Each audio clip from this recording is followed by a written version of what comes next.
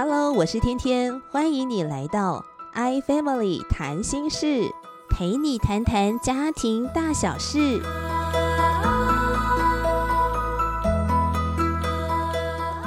欢迎收听 iFamily 谈心事，谈谈家庭大小事。我是主持人天天，今天再次来到我们中间的家庭教育达人，就是刘若倩老师，欢迎。嗨，大家好，我是若倩。若倩老师呢是 iFamily 家庭教育平台的特约讲师，也是美门社区关怀协会培训中心的亲职教育讲师。那今天若倩老师要跟我们讲的好康的是什么内容？你侬我侬真的吗？你侬我侬真的吗？所以今天是要来讲夫妻、讲婚姻、讲爱情的，是不是？是，其实也是跟情绪有关系。怎样在婚姻当中善用情绪能力来经营好的关系。常听到很多的太太们都会来跟我抱怨。抱怨什么呢？结婚前跟结婚后差很大。那其实我们也提到，就是情绪会发生，可能跟你的期待或是你的需求有落差。那个期待跟需求只要跟实际上的这个东西落差越大，你产生的冲突跟情绪就会越大。是耶，真的是，我觉得那个情绪的能量啊是会不断的累积的。对，我记得我们在谈情绪4种能力的时候，若倩老师有提到说那个火山那个火山爆发是所以有些先生的就觉得糟糕，太做怎么火山爆发，你都不知道它酝酿多久了，那个能量的累积对，但是很惊人的。老公会觉得说你到底发生什么事？对，然后我又没有做什么，然后你就突然这样子报道很严重这样子。当这个期待值有落差的时候，这个情绪就很容易产生了。对啊，所以我们有时候在婚姻讲座的时候，第一件事都会问你先生婚前跟婚后有差很大吗？对，台下太太们说会，对，然后先生就会一副那种没有啊这样子。对，反过来会不会也蛮多的啊？就先生也觉得太太差很大。对，也会有。像不是一个很优雅的小猫吗？怎么变母老虎？是，就突然发现怎么会是这样子。我现在就常常跟很多的朋友讲说，婚前他都会陪我去钓鱼。婚后呢他就说你自己去就好了我绝对不跟你去这样子。所以原因是钓鱼太无聊了他又在那边这样，他们可以这样几个男生拿着杆子看着那个池塘里头的那个浮漂他们可以这样盯一整天那我们坐在那个旁边呢就要这样子被蚊虫咬一整天我们也不知道要干什么也不能说话，因为说话太大声他们就会说鱼都被你们吓跑了先生就会觉得说你怎么变了对，是。那这样的话你就要用你的专业的能力疏导先生的情绪，是不是失落的情绪然后要帮他标明没有，我后来就问他说你是希望我陪你去钓鱼吗？对，我说那你就可以直接说你希望陪我去钓鱼这样子。对，我需要我亲爱的老婆陪我去钓鱼这鱼才比较香是，所以要你侬我侬，然后真的吗？这个当中就是看你会不会善用情绪能力了。是，其实也先理解一下为什么婚前婚后会有差别。是因为当你理解这件事情的时候，你的情绪也会稍微比较好一些。不然大家都会觉得说婚前你那样，婚后另外一个样。其实婚前我们会期待约会见面，但是因为婚后呢我们就会是比较公式化的去履行一些义务。所以我那天也听到有一个老师他在讲，他说其实约会是什么时候更需要是结婚以后需要约会。所以各位听众，如果你是已婚的话，想想看你跟你另外一半有多久没约会了。真的耶。是。那另外一个情况就是当情侣的时候呢，你们还有各自回家说拜拜回家的这个时间，对不对？好，所以你可以回你自己的家，所以有一个所谓的闪避的时候，可以有一个喘口气的时候。但是婚后就是24小时相处，然后习惯的行为都会出现。我最常听到太太跟先生吵的一件事情就是挤牙膏都是那种生活很小的事件耶。是，而且有些人他说他是往前面挤，我还听过有人讲说他是一把抓，中间这样子抓，把那个牙膏挤的那个扭曲变形然后太太就受不了所以这种习惯的行为出现，然后还有随性不客气，对，很多状况也说话也会不保留了。对，这是因为你们成为家人了。那跟你在当情侣当中的时候，那个情况会是不太一样的。所以如果我们可以理解婚前婚后我们彼此互动的状态已经是不太一样的时候，你就不会有太多的不恰当的一些的期待。所以以至于你可能负向的情绪就不会出现这么的多，是或者是这么的高涨，对，然后甚至是持续加温，是也就比较好调节。所以可能就会因着一些小事它就会变成就是你有情绪，然后这情绪很有可能就会是一场蝴蝶效应。怎么说？这个部分就要请若倩老师更多来跟我们谈一谈。譬如说你对他这种挤牙膏这件事情不爽，对，你就开始一点点不爽了，对不对？然后你会带着这个不爽去看到说袜子乱丢，然后到最后你会变成是他都是一个不整理的人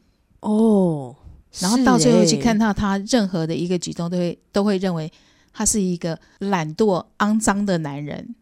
你就会慢慢越来越蝴蝶效应，到最后就会变成他做任何事情你都看他不顺眼，然后最后你就得了一个结论，嫁错人完蛋了就一个小事件持续延烧，然后到最后就哇整个大崩溃。对，所以呢有一句话他就说婚姻里头有一种心累，那个叫做另一半的情绪。所以当你开始从这一小点的不顺眼慢慢累积，没有去做一些的情绪的这一些的能力去做的时候，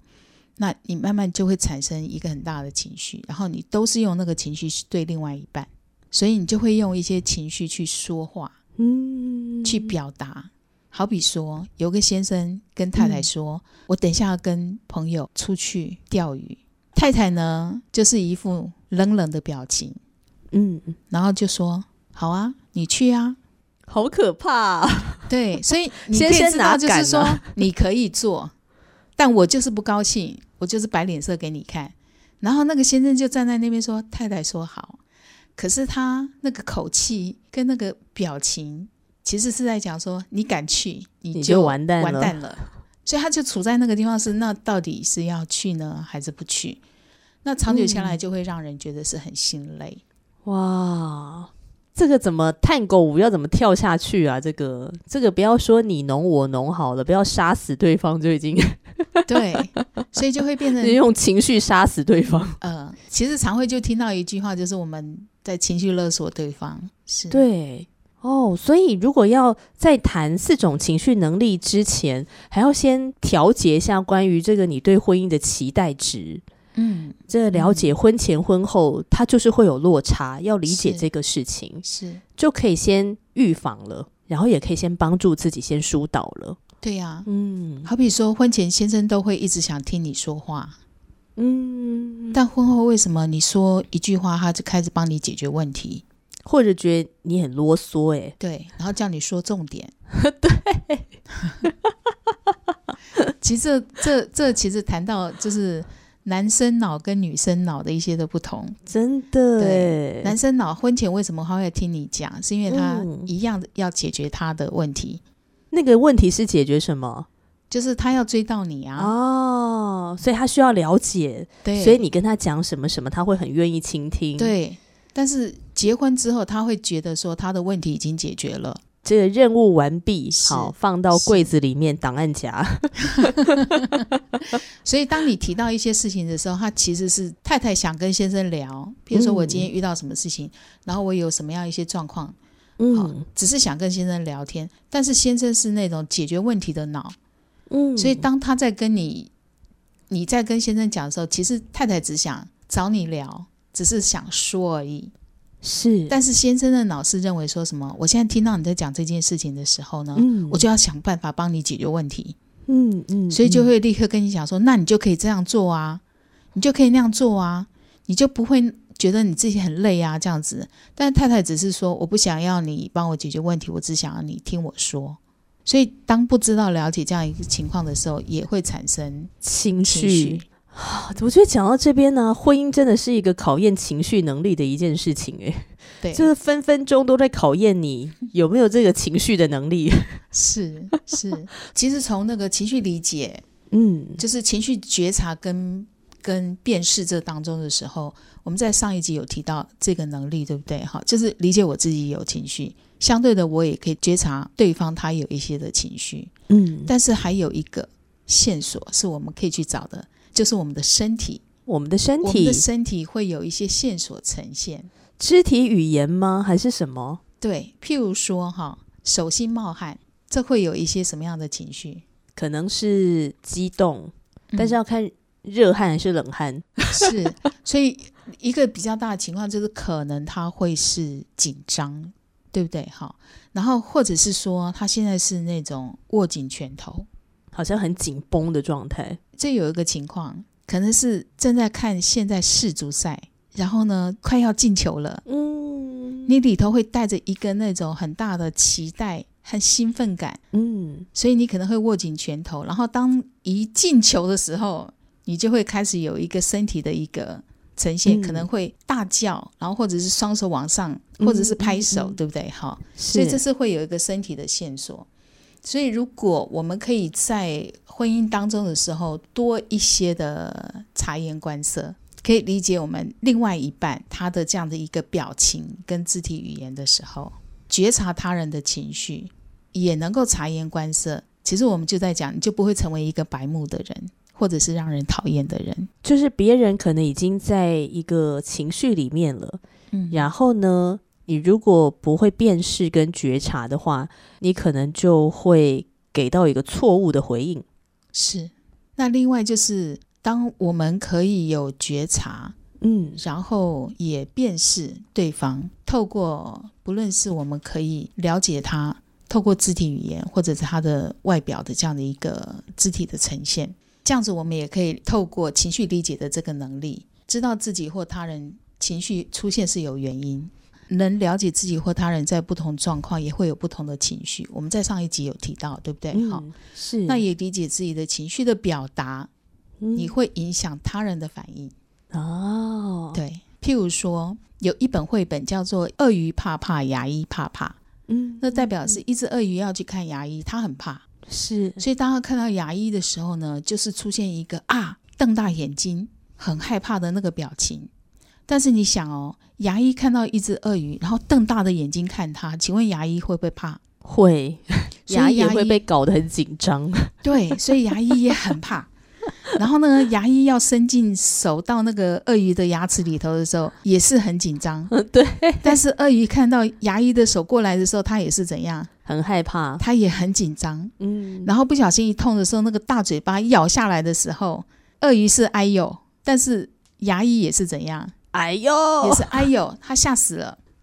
因为他的那个情绪的互相的牵连，所以是鳄鱼怕，牙医也怕。但是呢，鳄鱼他如果放松了，牙医也放松；鳄鱼紧张，牙医也跟着紧张。所以到最后呢，治疗好了，两个人都终于松了一口气之后呢，互相道谢完以后，转头两个人互相都说，我明年不想再见到你了。这是一本很有趣的一个绘本，但这个绘本也提到，就是你的情绪的表达，你就是也会影响到其他的人。所以我们要理解，如果今天你是一个臭脸对着别人，你也会影响到别人，你说出来的话你也会影响到其他的人。所以呢，当另外一半有情绪的时候，你也可以用一个方式来做一些的表达，帮助他。有些时候是我们另外一半呢，他可能不太了解，他自己现在也正在情绪当中，但是如果你可以用一个方式来表达，表现出他的一些的情绪里头的时候呢，其实这个就是一个同理心。对，是，对，这样的一个状况的时候，你可以用很简单的一个方式来说，这其实也是我在教低年级的小朋友的时候呢，情绪理解他人情绪的时候呢，可以做的一个表达的方式。譬如说老公赶着上班，可是却遇到塞车了，好，然后这时候呢，你可能就可以观察到你先生可能有一些脸部表情或肢体的呈现，他可能皱眉头，好，然后手就会一直在擦大腿的裤子，好，所以从这当中你可能就可以理解到他可能有一点点焦虑。好，那这时候呢，你就可以用一个方式，我们常常就跟小孩子说，因为什么事情所以有什么样的情绪，那你就可以说，因为赶着要上班，快要迟到了，但却遇到塞车，所以你有点焦虑，对吗？那为什么要讲对吗？是因为对吗这2个字呢，是可以帮助对方澄清他是不是这个情绪，因为我们不是他，我们只能猜。对，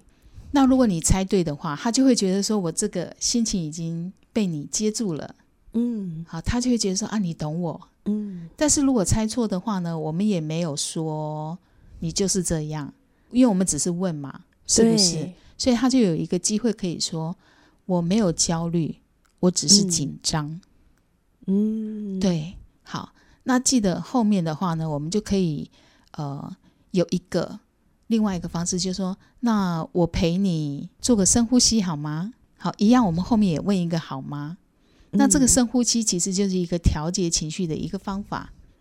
因为可以缓解他的那个焦虑或者是紧张。是，对。那如果先生的反应是说没关系，你安静就好那怎么办呢？我们就接受啊，因为其实他的心情我们接收到了，那我提供一个可以调节你情绪的一些方法，而且我还是问说好吗？他可能在焦虑当中，你也理解他在焦虑当中，他也许会跟你讲说，你不要讲话就好了。好，那个就是他需要的嘛。那像很多的太太或者说先生好了，被另一半拒绝的时候，他们就觉得说，我是为你好你还这样那么凶的回应我，怎么办？他们的情绪就很纠结了，开始打架了，冲撞。是，所以这时候一样啊，就是我们可以了解一件事情，就是别人有拒绝我们的权利所以为什么我们说后面要加一个好吗？那当你说好吗的时候，你就要自己知道他可以拒绝你。这个是我们可以学习的。但是他所谓的拒绝你，不是拒绝你这个人，而是你现在这个方法对他来说，也许是他现在不需要的。那我们只要理解是他拒绝的是这个方法，不是我这个人。我们自己的情绪的调节情绪也会是好的。真的耶，如果今天在婚姻当中，我们有这个情绪调节的能力的时候，然后也有好好表达的能力的时候，对，我觉得这个夫妻关系它一定会越来越好。对，因为情绪理解能力这件事情是有助于了解自己还有他人的情绪。那我知道我自己有情绪的时候，我可以这么说，因为上班快迟到了又塞车，所以我是既紧张又焦虑。因为我是一个喜欢准时的人。这是我自己，我可以这么说。对，但是如果我要说对方的话，我后面我就是用猜的嘛，因为这件事情上班迟到了，你又遇到塞车，所以你会有紧张吗？那我就会加一个问号，这样子。那这个东西也可以帮助对方可以了解情绪的一个前因后果。那这样子就可以避免冲突的产生。我们能同理，就会有好关系。那在婚姻关系当中，我们可以用一个好的一个方式去做一些表达的时候，或者是一些情绪理解的一个同理的部分的时候，其实我们在做，孩子就会学，他们也会用一个这样的同理的方式反问，反而是来同理我们。讲到这个，我觉得有的时候跟一些已婚的朋友在聊天的时候，其实让他们最挫折的往往不是事件本身，而是对方的反应，是让他们觉得很挫折。对，所以就是情绪的这个部分吧，就是当事件发生的时候，他有一个情绪，他想要表达，好，那这边先不管他的表达到底表达的如何，但是对方的反应呢，很显然的就是没有接住或者没有接纳，他就会觉得很挫折，会有一种挫败感。对，所以当在婚姻关系当中，我们能够先接住对方的情绪，那个就是你接住了他的心。之前我们有讲到说，我们希望能够可以用口语表达出来，可以好好的说， 对不对？好比说先生问太太说，我想出去钓鱼，太太回答说可以呀，你去呀。先生汗毛都站起来了。对对，但是如果太太真的是里头是不舒服的，或者是他里头有个期待，那这个东西你就可以好好的表达。所以这个表达我们比较多的一个情况是说，你可以用一个方式，我们是在教小孩子，这个是情绪表达的4个步骤。一个步骤是因为所以，有没有觉得很熟悉？有，因为情绪理解里头我们用一个因为什么事情所以有什么情绪，对不对？对。好，然后用一个讲对方的时候，我们用一个对吗，然后让他可以去做澄清。但是如果今天是我自己有情绪的时候，然后这个情绪是因为有一件事情有一个落差，所以那我就可以用一个方式，就是因为什么事所以我有什么情绪，后面加一个第3个是我期待或者是我的需要。我期待我的需要。对，如果可以清楚的表达的话，对方也才接得住，他才知道怎么给予正确的回应。是，然后最后记得道谢或道爱。因为你要谢谢对方，他愿意专注的去听。对，是，对。所以譬如说像我们家先生，他是那种遇到问题的时候，你跟他讲的时候，他就会要马上帮你解决问题的人。所以有一次我就会跟他讲说，因为我已经跟你说，我这晒衣服的那个绳子我已经绑好了，因为那个是我比较方便好挂的，可是呢我的这个表达没有被你听见，所以我很难过，我被拒绝了。我的期待是你能够听见我刚刚说的我的需要。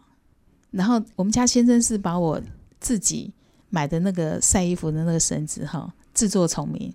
把它改了一个我根本挂不到的一个高度。然后等到他要帮我弄回来的时候，他又要挂很多的绳子，绑很多的绳子去弄。我就一直告诉他说不用，因为这个东西我之前已经试过了，我可以挂得到的部分。然后之前我是很生气，但是我后来发现他听不见，所以我就用因为什么，因为这件事情，我一直表达不用这样子做。挂在竹竿上面我就可以勾得到了，但是没有被你听见，所以我里头是很难过，是被拒绝的。我期待的是恢复我原先的那样子。所以当我这样子很明确的好好的跟他说，不是生气的。刚开始我是真的很生气，有些时候我们学这个的人真实在婚姻关系当中碰到的时候，那个情绪一来的时候也是会破功真的很真实耶。对，但是我后来就好好的整理了为什么我当下会那么的生气，我去理解这个原因是什么，因为他一直没有听见我说的话。那我发现这个是没听进我说的话，也等于我被拒绝。到我后来找到这个东西的时候，我就这么告诉他。所以当他听见了以后呢，我就发现那次我没有因为这样子两个人吵起来这样子。对，所以情绪表达这件事情就可以用这个4个步骤。因为什么事所以有什么情绪，然后你的期待是什么，然后后面记得跟他道谢。所以当我们家先生默默的把他很想要帮我做的那些很复杂的那个绳子东西拆掉重新绑回去的时候呢，我就跟他说谢谢你听进我的需要，这样子。哇，好棒的对话。对，所以那个你彼此之间那个关系就不会是有张力的，而是能够往亲密迈向一步。哇，所以你侬我侬是可以达到的。对，那就要看我们愿不愿意去学习，然后试试看这样子做。对，那在情绪调节的能力这当中的时候，我们上次在讲说我们要找一些方法跟策略嘛，但是我们没有讲说要怎么做，对不对？那这边就可以跟大家提供几个，你可以找出一些的方法，那些方法好比说你可以改变想法，譬如你今天出门了，不小心踩到一滩水里头去，你可以说真是倒霉，好生气哦，所以这是你一个倒霉的想法。但是呢，你可以转换另外一个方式，就是还好我穿的不是凉鞋，我穿的是那种皮鞋，被溅到以后呢，它不会湿到袜子里面。你可以从倒霉变成是好家在，我穿的是皮鞋，它只是湿皮鞋的表面而已，比较正向的解读。对，或者是我一直常常觉得我们家老公是一个超级不浪漫的人所以我就会觉得说他超级不浪漫，我都是用不浪漫去思考他。对。但是后来有一天我突然发现他有浪漫他的浪漫是非常务实的去做一些事。好比说我今天要来台北，他就会说我下去开车了，他会把车开到门口等我，很贴心是，这是他的一个很务实的一些的做法。对。所以当我把那个浪漫想到的是他会送什么，或者是会跟你甜言蜜语的，这个他完全不会说或 surprise。 对，或者他也绝对不会，而且他也绝对会忘记我的生日结婚纪念日也绝对会忘，他永远都记不得，都要提醒他，他还突然讲说是今天这样子对。但是我就从另外一个角度转换想法，他是一个务实，然后是用行动去表达的一个人。对，我觉得很多的先生你可以好好的活到现在，真的要好好的感谢你的太座，他的 EQ 一定非常高是，对。然后另外一个呢，就是要找到调节的一些行动的方案。譬如说当你现在有情绪了，你可以听音乐，去做运动，这样子。或者是有一个非常好用的一个方法，它不限时间，不限场地，随时随地都可以做的，那个叫做深呼吸。对，如果你有情绪来的时候，我们在谈那个谈心对话里头，那个发生了什么事情呢？那个其实那个呢，这个当中大概是停了1秒，然后想事件的时候，这可能就有1-2秒，你知道那个能够缓个1-2秒的这样一个情况，也是可以帮助你情绪的一些的调节。那深呼吸呢，它非常的好用，在低年级的情绪教育方案我们实施的过程当中，1年级跟2年级的小朋友，他们也会选出最喜欢的一些他们情绪调节的方法。前3名当中，1年级和2年级的小朋友都会有深呼吸这一个。深呼吸一口气，然后再吐气。其实这个就可以帮助你的那个情绪是一个比较缓和的状态了。对，听若倩老师分享如何善用4种情绪的能力来经营好关系会让我想到一句话，就是给自己一点时间，也给对方一些时间。不要这么的急，好像要立刻解决它，好像真的要给自己一些时间，也给对方一些时间。在面对情绪的时候，让他可以就是疏导，可以释放，可以理解，可以表达，其实是需要一些时间在里面的。是，但是我觉得很多时候变成夫妻的时候，变成了家人的时候，很靠近的时候，我们就觉得好急我要立即，我要现在你就告诉我，或是你现在就要怎么样怎么样怎么样，然后按照我的方式来。但很多时候我们都不愿意给对方时间，然后我们也不给自己一些时间好好的沉淀。是，所以有些时候在有冲突产生有很大的情绪的时候，双方可以事先约定好有一个暗号，那就是我们需要喊暂停。对，然后双方冷静情绪调节以后呢，然后再找一个时间可以好好的来说。对，是哇，今天谢谢若倩老师跟我们分享这个，好棒哦！我觉得真的非常的重要，是一个超级好用的配包，4种的情绪能力，帮助我们可以经营好关系。我觉得无论是已婚跟未婚呢，这样的一个情绪能力都适用在我们所面对的各种的人际关系上，因为只要是人，你就会遇到事情，你遇到事情你就会产生情绪，所以怎么样运用这个4种情绪能力，帮助自己帮助别人，然后使你们的关系可以走向和睦，越来越好，启动良性的循环。今天的分享真的是非常的实用，希望大家一定要学起来，好不好？那谢谢若倩老师的分享，谢谢你，谢谢。